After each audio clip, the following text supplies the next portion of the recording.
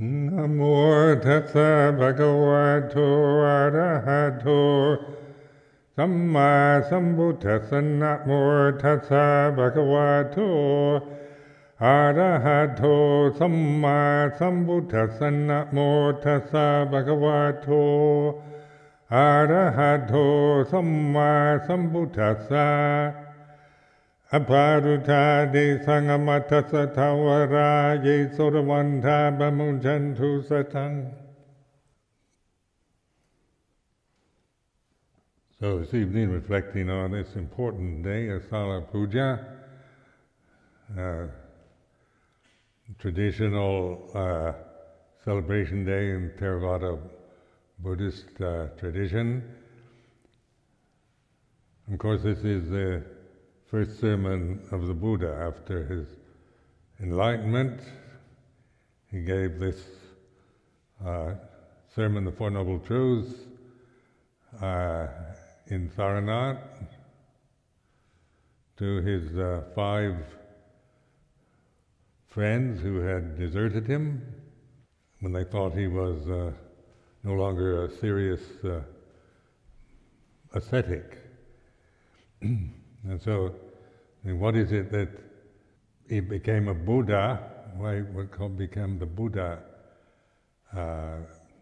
when he attained all these other states, levels of concentration, realms and psychic powers and all the rest, and still was not enlightened? So this is where what do we mean by enlightenment? And of course, when you read scriptures, you tend to think of it as some kind of special state of earth-shaking, world-trembling significance. Because in language, of course, is always a limited condition, and we tend to use the superlative forms of words to describe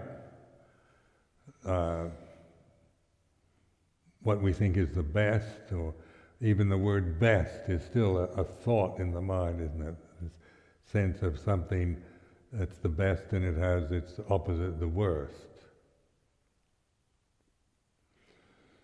So, and reflecting on enlightenment is important to begin to see, is it such a when we think about it, then we do find ourselves confused, because it does sound like a high attainment. And I've noticed in my travels in the United States this past 2 months, the level of interest in meditation, Buddhist meditation, is very significant, and interest in practice and seeing the Dhamma, taking refuge, and all the rest, various Buddhist traditions.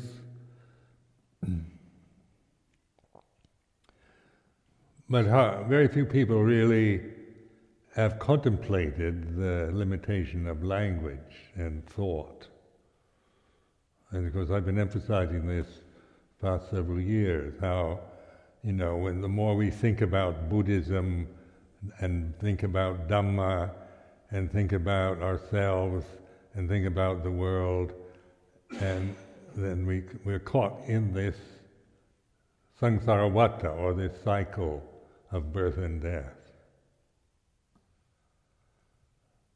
Now this is for reflection. This isn't a dogmatic statement. It's reflecting, because it's getting outside the thinking process. Being able to reflect on thinking rather than think about thinking, or think about not thinking, or think about reflecting on thinking. So it's an imminent act of attention. It's very simple. It's not a state that is evolved and precious and refined, but it's unseen. So even though in the traditional stories of the ascetic Gautama and all his attainments, different realms and psychic powers and all that, these were conditions still, depending on absorbing and sustaining one's concentration on conditioned phenomena. Increasingly more refined the conditions become. So there's refinement, and then there's the coarse realm, there's heaven and there's hell, and these are concepts created by human beings.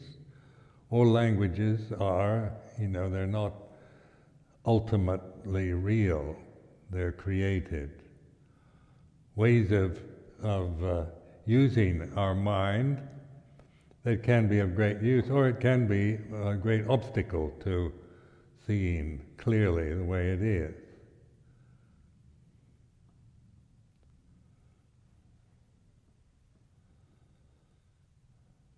Of course, over the past years, I've given a lot of encouragement to try to not believe anything you think, because all the problems of the world arise when we start attaching to our views and opinions and thoughts about ourselves, about others, about the world. Now that sounds very radical because just there's so much interest now in a society like this one, or in the United States, in trying to understand the function of religion. And of course it's with the Lambeth Conference taking place now in London, and then all the radical Islamic movements and fundamentalist Christian and the old sectarian problems and the modern thoughts and ancient traditions, modern values and ancient values, and on like this. We bind ourselves into time, into concepts, into taking sides, clinging to views, clinging to opinions. And how do we get out of that? By suppressing thought, by trying to not think at all, or by awakening, as though that's the enlightenment, isn't it? The awakened consciousness here and now. And when you try to think about that, you'll get caught in doubt again, which is vicikicca, the third fetter, where you can't see the path. You're merely thinking about, conceiving the path, or believing that there might be such, or believing maybe that you haven't seen it, or that you're not capable yet, or advanced enough, or developed enough to see the path. Or maybe you're conceited enough to think you do see the path. Because whatever you conceive of, yourself as somebody who's attained or hasn't, as somebody who's enlightened or not enlightened, that is conceptual, isn't it? There's the self-view, the sakkaya ditthi, and there's the ego, the personality, that we really fully committed to. Most of you still are very committed to your personal views. Yourself as a person is very important, to assert oneself as a person and be a person, because that we can cope with. That's the world for us. That's reality for us. But a non-person, try to conceive anatta, or a non-person. See, what you come up with is usually nothing. If I don't have a personality, or I'm not anybody, then I'm nothing. And so that's the conclusion that one easily comes to. In the States, getting people to see how much, their efforts trying to attain and achieve, how much of your meditation has been successful because you've attained and achieved. higher states of consciousness or concentration? Or how many of you feel you haven't been able to attain or achieve what you should have, or what you were expecting? So this whole sense of attainment or achievement is, for the Western mind, this is very much how we develop the sense of our self-worth, about if we're attained or not, if we've achieved or, become something. Self-improvement is a big industry now. There's a plethora of books on how to improve your personality, improve yourself, to have a positive sense of your self-worth. And these are modern psychobabble terms that you hear everywhere, trying to develop positive values about and self-respect and assert yourself in a positive way in the world. Now, not that this is anything wrong with this, but this is still the world. This is still conditioned phenomena. But then if you go to the other extreme, like you don't have to meditate or don't have to do anything, I don't have to practice meditation, I'm not going to try to attain. Ajahn Sumedho says you shouldn't achieve or attain anything, so I'm not going to do that, and take the other, what happens? It's still Sakkaya Ditthi, isn't it? Grasping the idea, the concept of non-attainment or attainment. Now, how do you get out of that dilemma? Because it is a dilemma, isn't it? Where which choice? The positive, to improve yourself and create yourself into a very good, moral, admirable, intelligent and wise person, or to feel that you shouldn't do anything. Or that maybe you believe that you're, no matter how many self-improvement courses you might take, you can still see all kinds of faults or flaws in yourself as a person. So then the enlightenment is switching on this light, the floodlight of awareness, where you observe, being the observer, the listener. So it's not becoming a listener, but it's listening.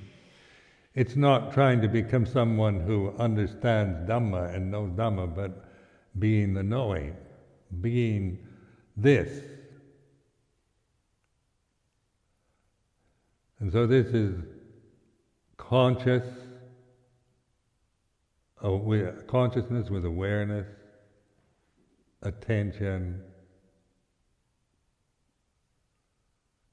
and then the self, the sense that your emotional habits arise and cease, the memories that you have that create this sense of being a personality come and go and change. It was very interesting spending the last week in Seattle, where my birthplace and where I lived.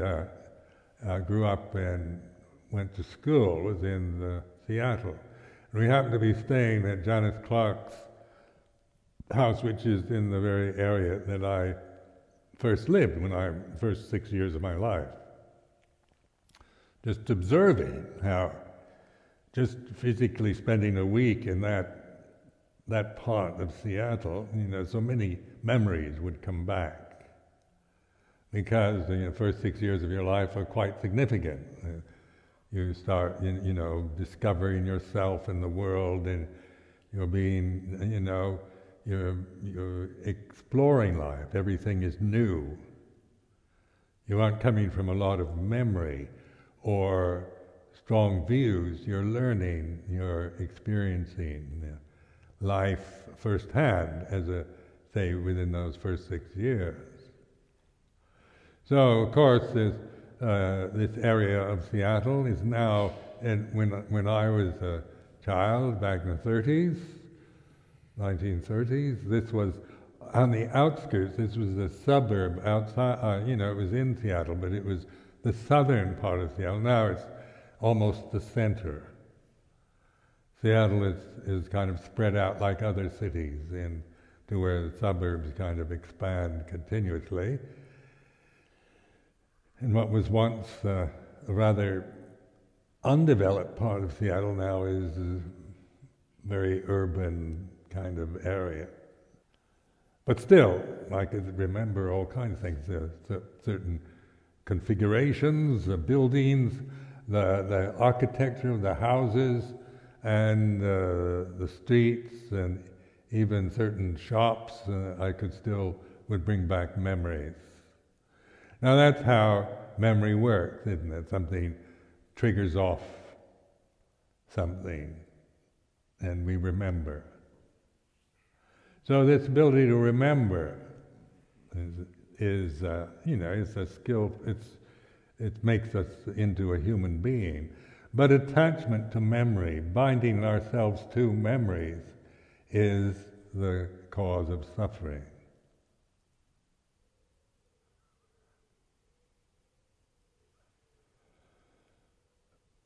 So memory, we have a retentive memory, which means that I could remember. I'm going to have a birthday in a few days. So say 70 years ago, most of you weren't even born yet, but I can remember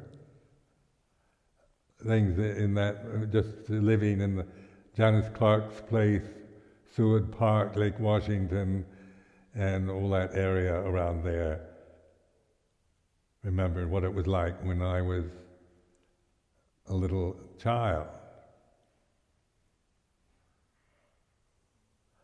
So that means, like, if I were a sheep or something like that, I probably wouldn't remember that far back. I wouldn't live to that ripe age, this ripe age.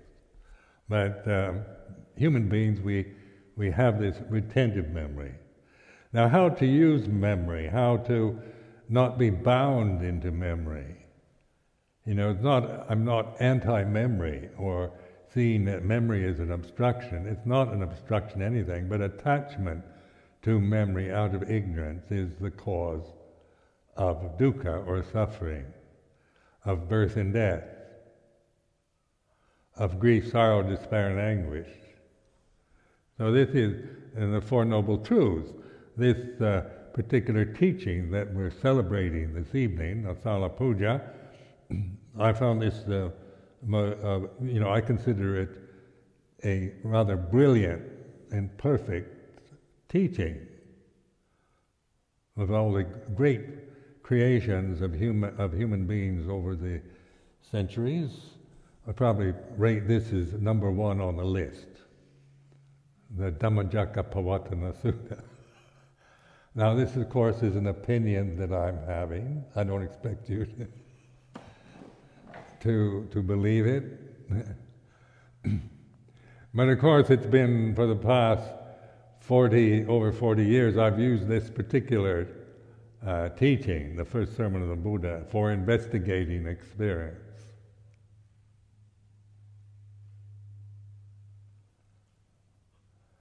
And so when we chant, it's quite spelled out quite clearly in that recitation that the chanting that we did previously, in naming the truths, the Four Noble Truths, and the three aspects of the truth: the insight that arises through these truths, the Eightfold Path, seeing clearly, getting outside, being able to transcend. But transcend doesn't mean kind of reject the world, but the world is no longer our identity. So reality, in other words, is Dhamma. And this is another word, but this is for reflection, for pointing, not for definition. So when we use this word Dhamma or Dharma, it's it's a word, but it's pointing to the here and now. This is Dhamma right now. We're all sitting here. This is it. This is the truth of the way it is. Dhamma is like this. And when I'm reflecting in this way, I'm not reflecting on that I am this body and I'm giving a Dhamma talk now and I'm going to have a birthday soon as some kind of my reality, my take on Buddhism, or my development as a Buddhist monk, or how I've prospered or developed or gained wisdom or achieved any state whatsoever up to 40. This will be my 42nd Vasa, this starting tomorrow evening. But here and now, this is Dhamma is now. It's not about practicing now in order to realize the Dhamma. That's a thought process, isn't it? When you think, oh, I have to practice now, you tend to think, maybe most of you or some of you, I don't know how many enlightened beings there are in this sala, in this temple right now, but I'm sure a good percentage of you are fully convinced that you are somebody who has to do something in order to become something. And so this is to be, and of course this is the fetter that blocks us off from Dhamma, personality view, Sakkaya Ditthi. And this is the very first fetter. A fetter is something that's an obstruction, isn't it? It binds us to something. Not to enlightenment, it binds us to the world, to illusion, to our delusions, to our memories, to the sense of ourself as a person, a physical being. So it's called a fetter in English.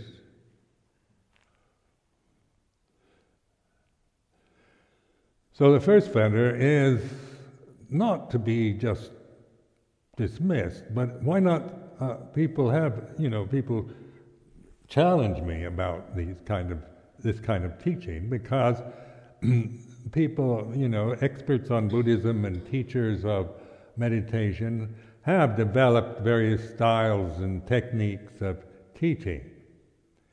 And of course they have different ways of, they quote the scriptures or develop certain methods of meditation or attitudes about it.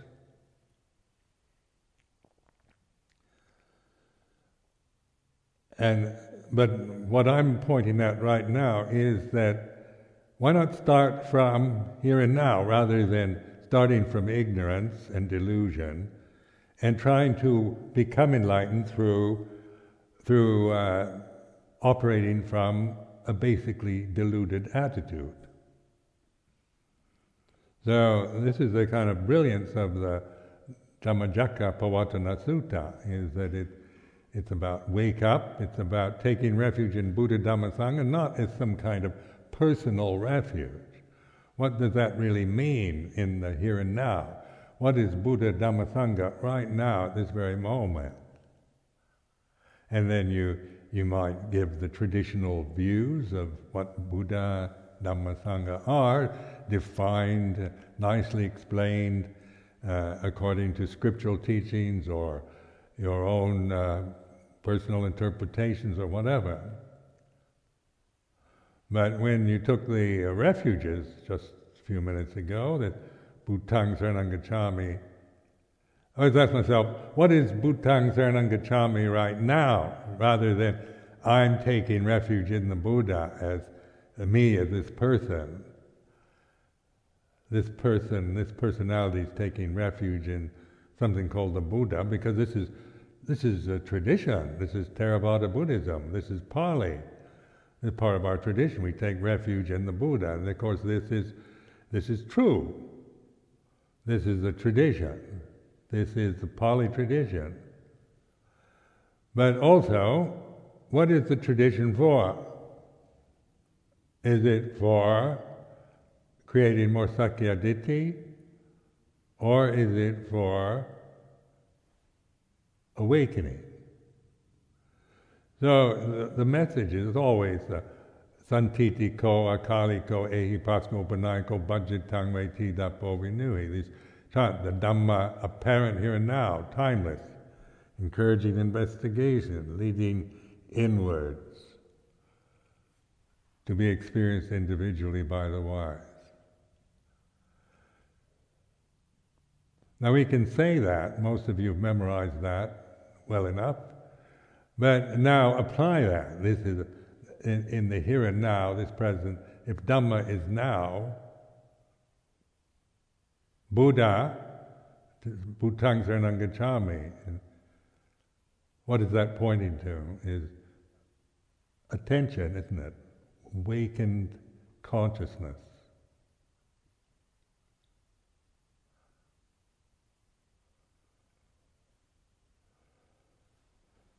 So it's not about me becoming awake, but it's about being awake. And this awaken, like consciousness, you don't create out of ignorance. Consciousness is natural. It's not about thought either. Thought arises and ceases. But consciousness is like a continuum. We've been conscious from the day we're born, and when the body dies, then the consciousness doesn't die, but the vehicle for consciousness dies. So just see that this human body is a vehicle, is a convention, where consciousness operates. And so the enlightened consciousness is seeing Dhamma, and the ignorance is the sakkayaditthi, silabhata paramasa vicikicca, the world, samsara. It's about me as a person, my birthplace, Seattle, Washington, my memories from those first 6 years in growing up in Seward Park area in Seattle, and then I can somebody's writing my biography. You know, the biography of Ajahn Sumedho. To me, that doesn't make sense. There's no, I know what they want, and the kind of a collection of memories that I, or what other people remember about me, and so on. But pointing to it is Dhamma. It's not Dhamma, is it? So when we take refuge in the Dhamma, Dhammang Saranam Gacchami, this is from this awakened point, because each one of us is experiencing consciousness within the form of our bodies. So the enlightened or the awakened consciousness, or the way we create ourselves in consciousness. So when I become Ajahn Sumedho and become a person and write my biography and autobiography and all this kind of the usual sense of, I've been a monk for so many years, and my birthday, 74th birthday, will be on the 27th of July, and this is what we call conventional reality. This is nothing wrong or bad about it. But if one operates from that, from those memories, from those conventions, there's still the sense of, there's still ignorance operating, avijja, attachment, and the suffering that comes from that.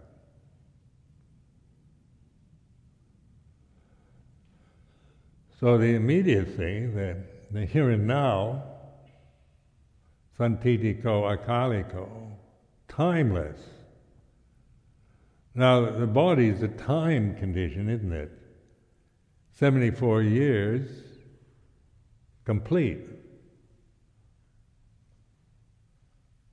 I can still say I'm 73 right now. Vanity and all that. I'm only 73 years old, but in just a week's time.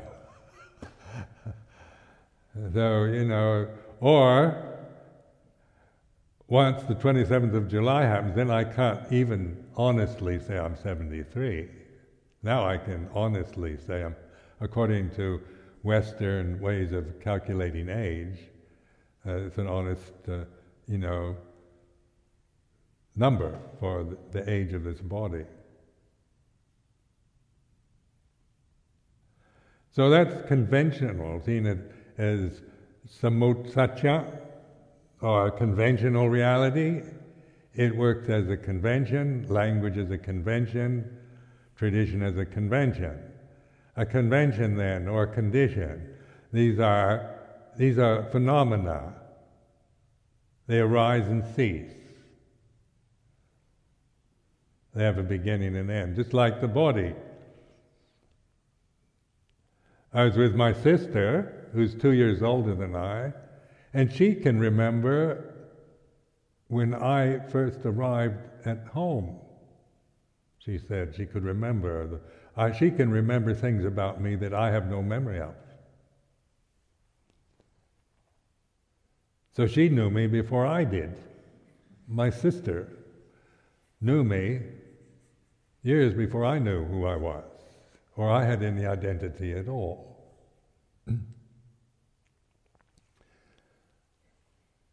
But I assume I was born, I have a birth certificate and so forth, and my sister confirmed that.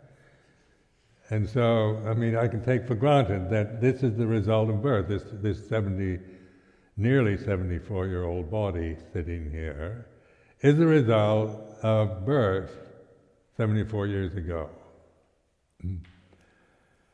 And so this body is, in the conventional terms, 74-year-old body. And that's, that's true. But if I attach to, I am a 74-year-old body, this body is me, and it's 74 years old. And I'm still operating from the Sakyaditthi level, from the personality. I haven't seen through that yet. Say, for example, if I haven't seen through Sakyaditthi, my whole sense of my self-worth is based on the Sakyaditthi, and now I'm a 74-year-old old man, old codger. There are all kinds of unpleasant terms to refer to old people, because old people aren't, we're no longer good looking or anything. We're no longer sexy. Oftentimes we lose our memories. Oftentimes we're just, we're retired. We don't have any great function left. You see a lot of old people just waiting to die, sitting in old people's nursing homes, incontinent, and all these embarrassing things that happen through the aging process. And then the sense of oneself, it's humiliating, isn't it? When you've seen yourself as someone who doesn't wet the bed, and then you start wetting the bed. That's embarrassing on the Sakyaditthi level.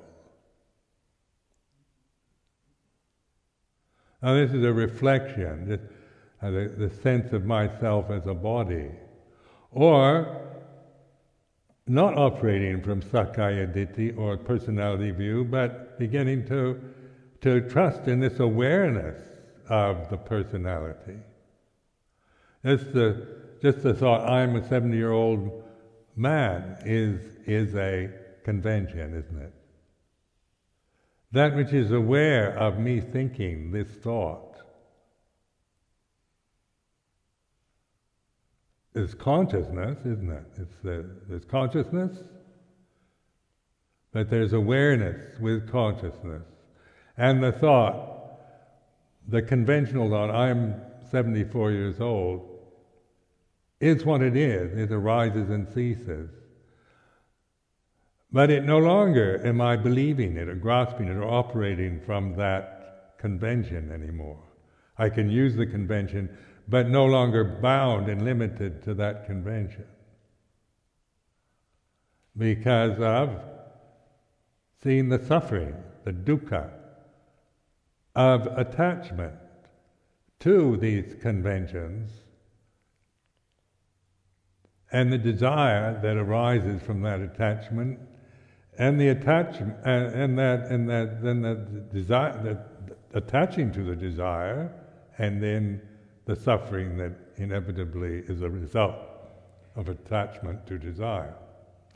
So this is investigating the Four Noble Truths.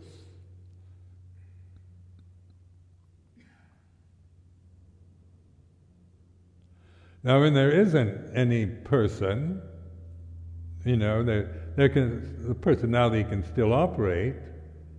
There's still personality operating, but it's no longer a fetter. It's merely a convention.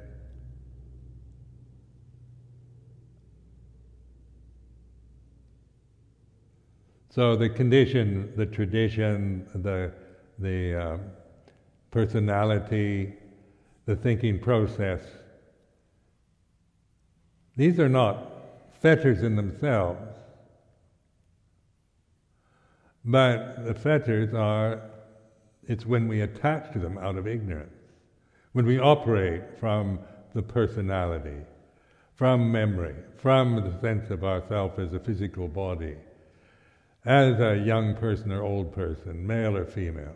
As we attach to these, then we create, then the result of that is dukkha. But when there's non-attachment to it, then it's merely what it is. Conditions arising, ceasing.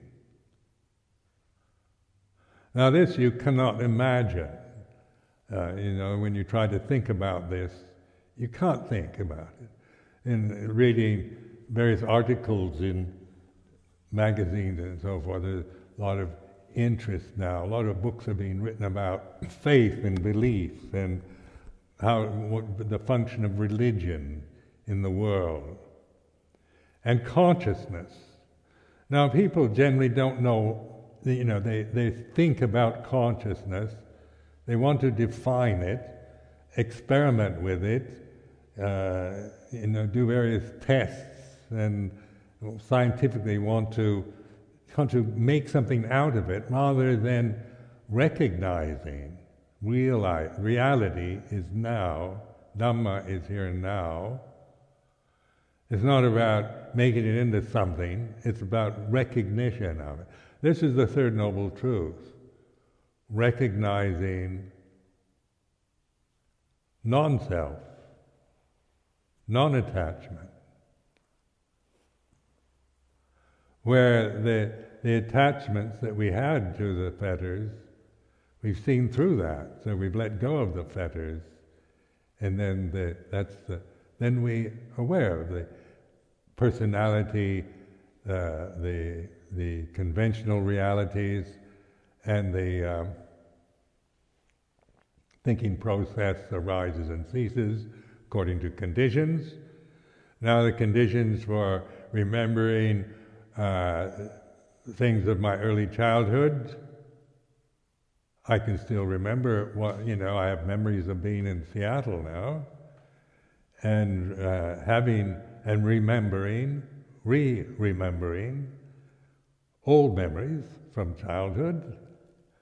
But this is just the sanya khandha, or the ability to remember, memory.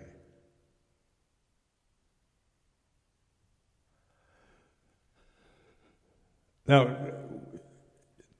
if you investigate this in this way, then the third noble truth allows you to let go. The second noble truth is letting go, and third is realizing Dhamma, or the cessation of phenomena. Cessation of phenomena. There's still consciousness. You don't kind of go unconscious when you let everything cease. When there's no personality, there's no attachment to a self or conventions or thoughts. There's awareness, consciousness, and wisdom. So this is informing. Hey, this is it. This is real. This is Dhamma here and now. And then through that insight, we cultivate, or bhavana, or meditate, or develop mindfulness.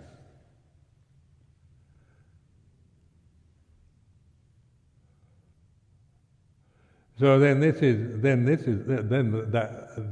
real. The reality is we recognize this is it. This is Dhamma. This is the way. This is the path. This is it.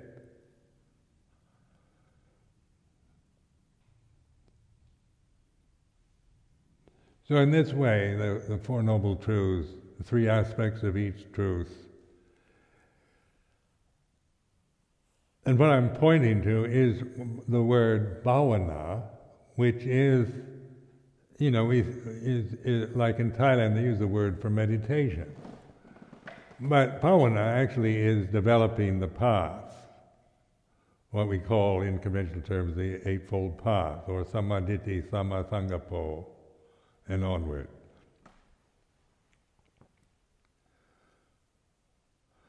Up until then, it's not the path. You're still struggling with trying to develop this, achieve that, get rid of your defilements, and it's still creating the self as a meditator of some sort, or a Buddhist, or maybe you don't want to be a Buddhist, you want to be just a vipassana practicer, or just want to be a mindful human being in the world, or whatever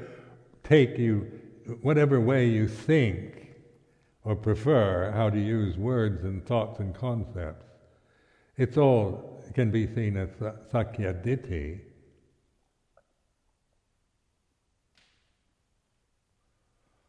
Until we really challenge this.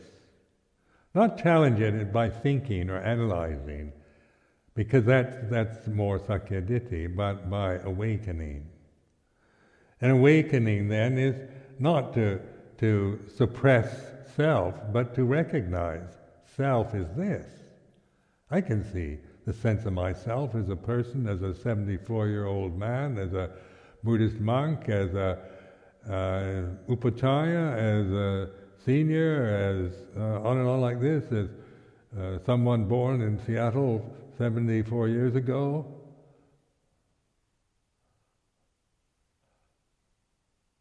But the difference lies in that's no longer my reality. That's not. I see that as a convention. Fair enough. It's all right. I'm not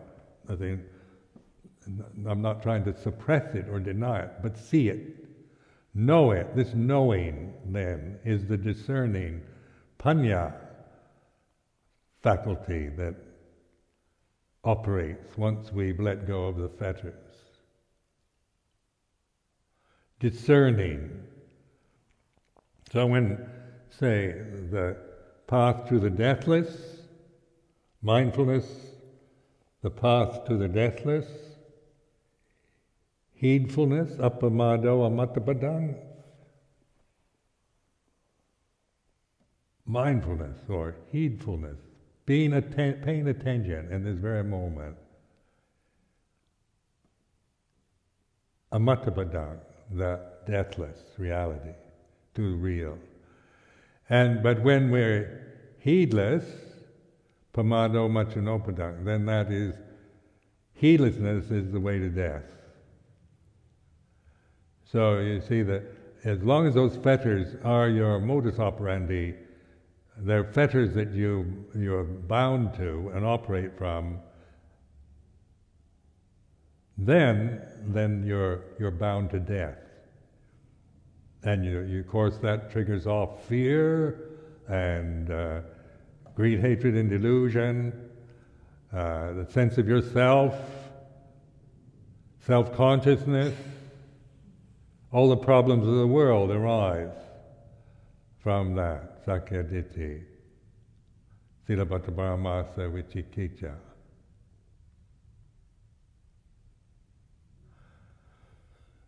Now, Vicikicca then is translated as doubt, but doubt is the result of thinking, attachment to thinking. And that's why nobody really knows. With modern science or analysis or any religion, just operating from those conventions, there's always not quite sure skepticism. What is your modus operandi? What are you operating from? From views about Western science, about reason and logic, or from creationist theory of Christianity, or from views that you've acquired through culture or ethnic identities or through education or lack of it or whatever. So this is the self, the thinking process that has never been looked at. Merely we're bound to it, bound to thinking, slaves of our thoughts, fetters to our thinking, which always leads us to uncertainty and insecurity. Now, reading articles about the religious situation in the world, the arising obsessions around fundamentalist approaches to religion. Like the Islamic fundamentalists or Christian ones.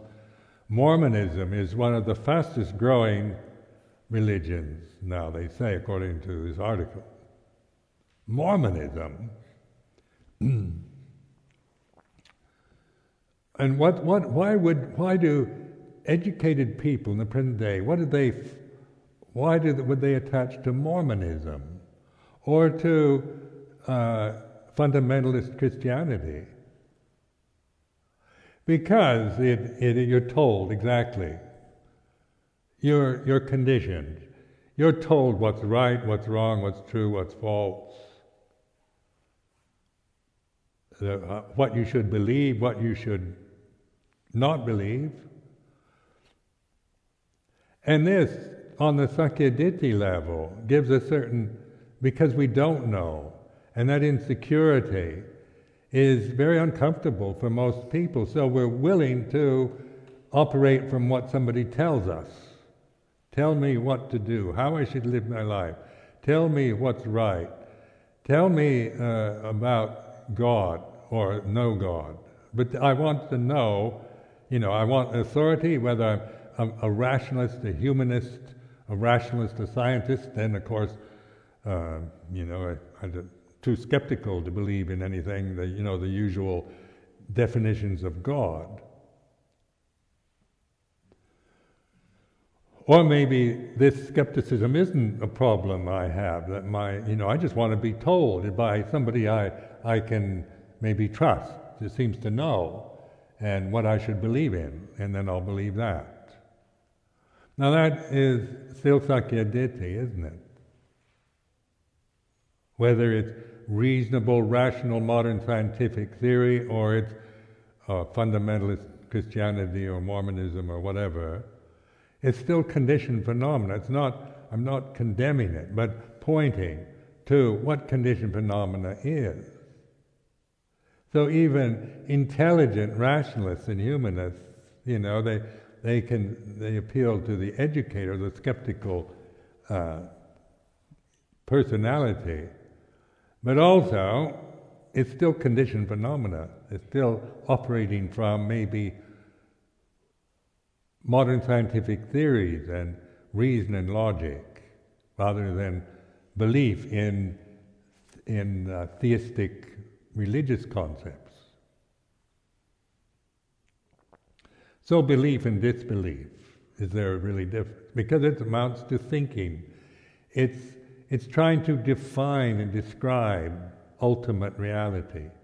Just like the attempts to define God, to have to prove, is there God or is there not? Is there any, or is it just made up by ignorant people who need security and So they'll believe in these concepts about God, and then we think, I'm an intelligent, rational person, I'm not going to just accept anything on hearsay.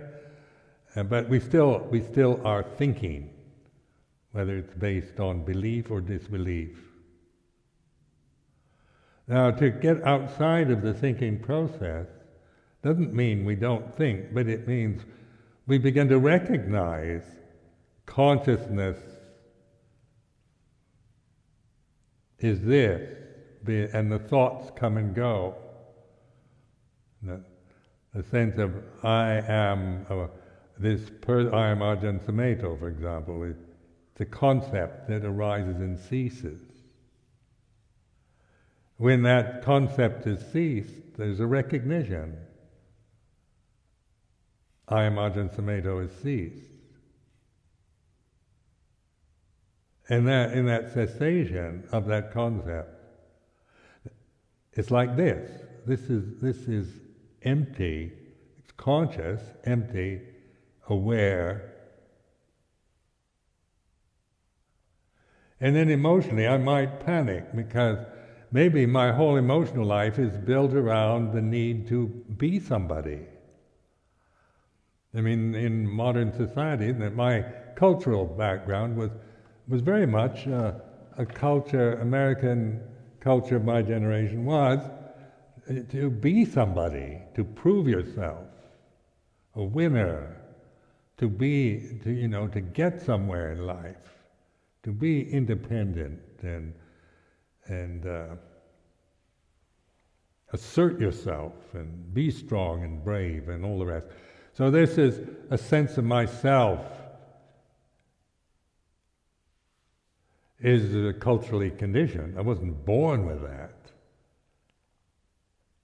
When I was born, there's consciousness, but the conditioning process has not taken hold yet. But now, at 74, the conditioning in consciousness is seen and recognized for what it is. It's not, some of it's good stuff, some of it isn't. It's not like it's all wrong or one shouldn't think or one shouldn't remember anything. Because that's still Sakkaya Ditthi. It's not about believing or disbelieving, creating or destroying anything. It's recognizing, realizing. Reality is now. The deathless is now. Dhamma is now.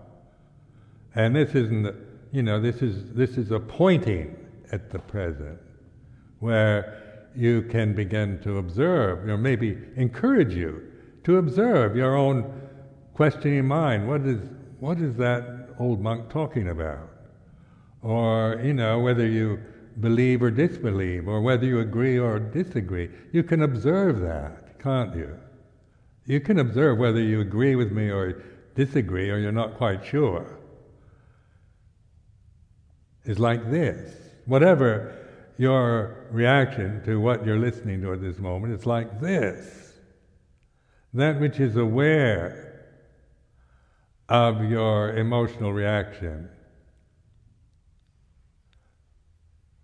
is not an emotion, but it is conscious, and there's wisdom if you begin to trust it. Awareness, sati and panya, mindfulness, wisdom.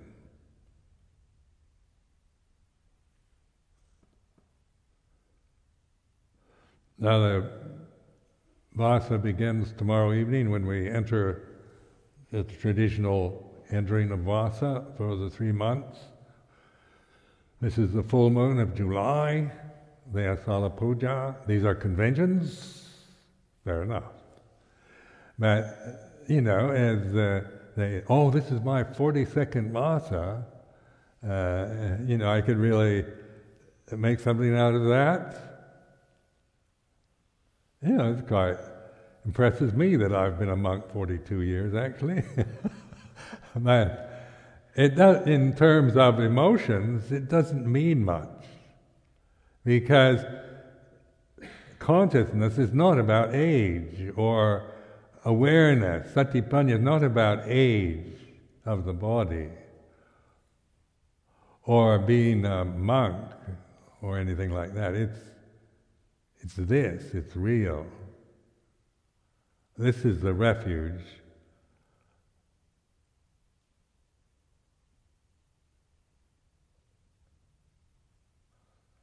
And so the other is conventional reality, and then tomorrow the entering of the vasa, the determination, adhitthana of the vasa, 3 months to the full moon of October. This is a tradition. And if we can say, well, this is the best weather of the years, and during those 3 months.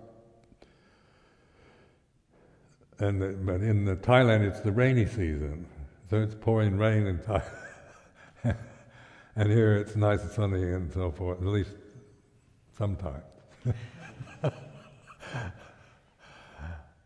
So, but anyway, this is the tradition that we're using. And so it's not to try to rationalize it and then try to change it, but to use it for awareness. So this 3 months vasa, pantha, is opportunity to see it as in adhitthana, or determination, to really investigate these noble truths in your daily life here. Whether you're on retreat, alone, or in a group, or in the sala, or in the forest, in a kuti, or wherever you are. It's the integrating this into daily life.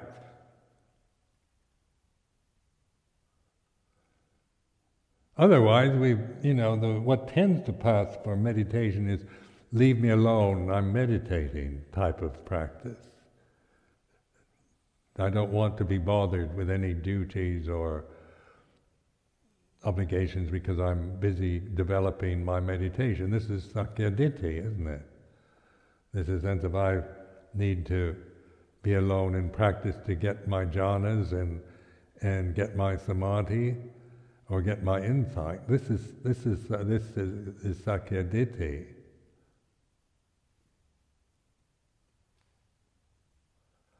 Which is not, I'm not saying that we shouldn't practice alone in kutis, but when we attach to that convention, then it becomes a fetter. So seeing that this vasa is opportunity to investigate this yoniso manasikara, these words in Pali, getting to the very root. So it's always here and now. And I'm upset or ill at ease or insecure or unhappy or obsessed with something is like this. Then it's like switching on the light, isn't it? It's enlightening, being aware of the condition as a condition. It is what it is. It's not trying to dismiss it or diminish it, but to recognize all conditions are impermanent, sape sankarani cha, which is not a dismissal of them, whether they're trivial or important, urgent, or stupid, silly, whatever the condition, whatever you might define or describe the condition you're experiencing now, it's not, don't define it, it is what it is. A feeling of insecurity, uncertainty is like this. Or for confusion, or so many of our, in monastic life, confusion, or what to believe, or how should I practice, or doubt, or vicikiccha, or doubts about the convention, or whether one should or shouldn't, or ought to or ought not to, or whatever, then these are still based on attachment to the first 3 fetters. So, say this determination, adhitthana for the vasa, they really apply this Dhammacakkappavattana Sutta to whatever is happening to you So it's a time, the vasa is a time where we can emphasize this. We just chanted the Dhammacakka Sutta, reflecting on it, and then applying it in the daily life experiences that we have during the next 3 months, which shouldn't be just dismissed after the vasa, but seeing that this sense of determining the vasa gives us using it mindfully, so that this determination isn't that I'm going to get it, but if I feel I'm going to get it, I have to get it and really work hard, this vasa, that's sakkayaditthi. So trust yourself to be aware of even, good intentions or whatever however you relate to or think or react. It's like this. A condition is a condition. And this is the brilliance of Buddha Dhamma, is that it's the discerning. This is what is lacking in civilization. It doesn't discern anything. It criticizes, it creates, it compares things. It's criticizing things. Oh, this is better and that's worse. This is right, this is wrong. We have a whole, value system that we've committed to and believe in without discerning it. The values that we're attached to. We don't discern that attachment unless we awaken to that. So see that this attachment to even high standards and values and morals, which is good and should be, as monks, nuns we should be, and all that makes sense on the level of sakkayaditthi, silabbata paramasa vicikicca. But the point of it, being mindful, is awakening to that.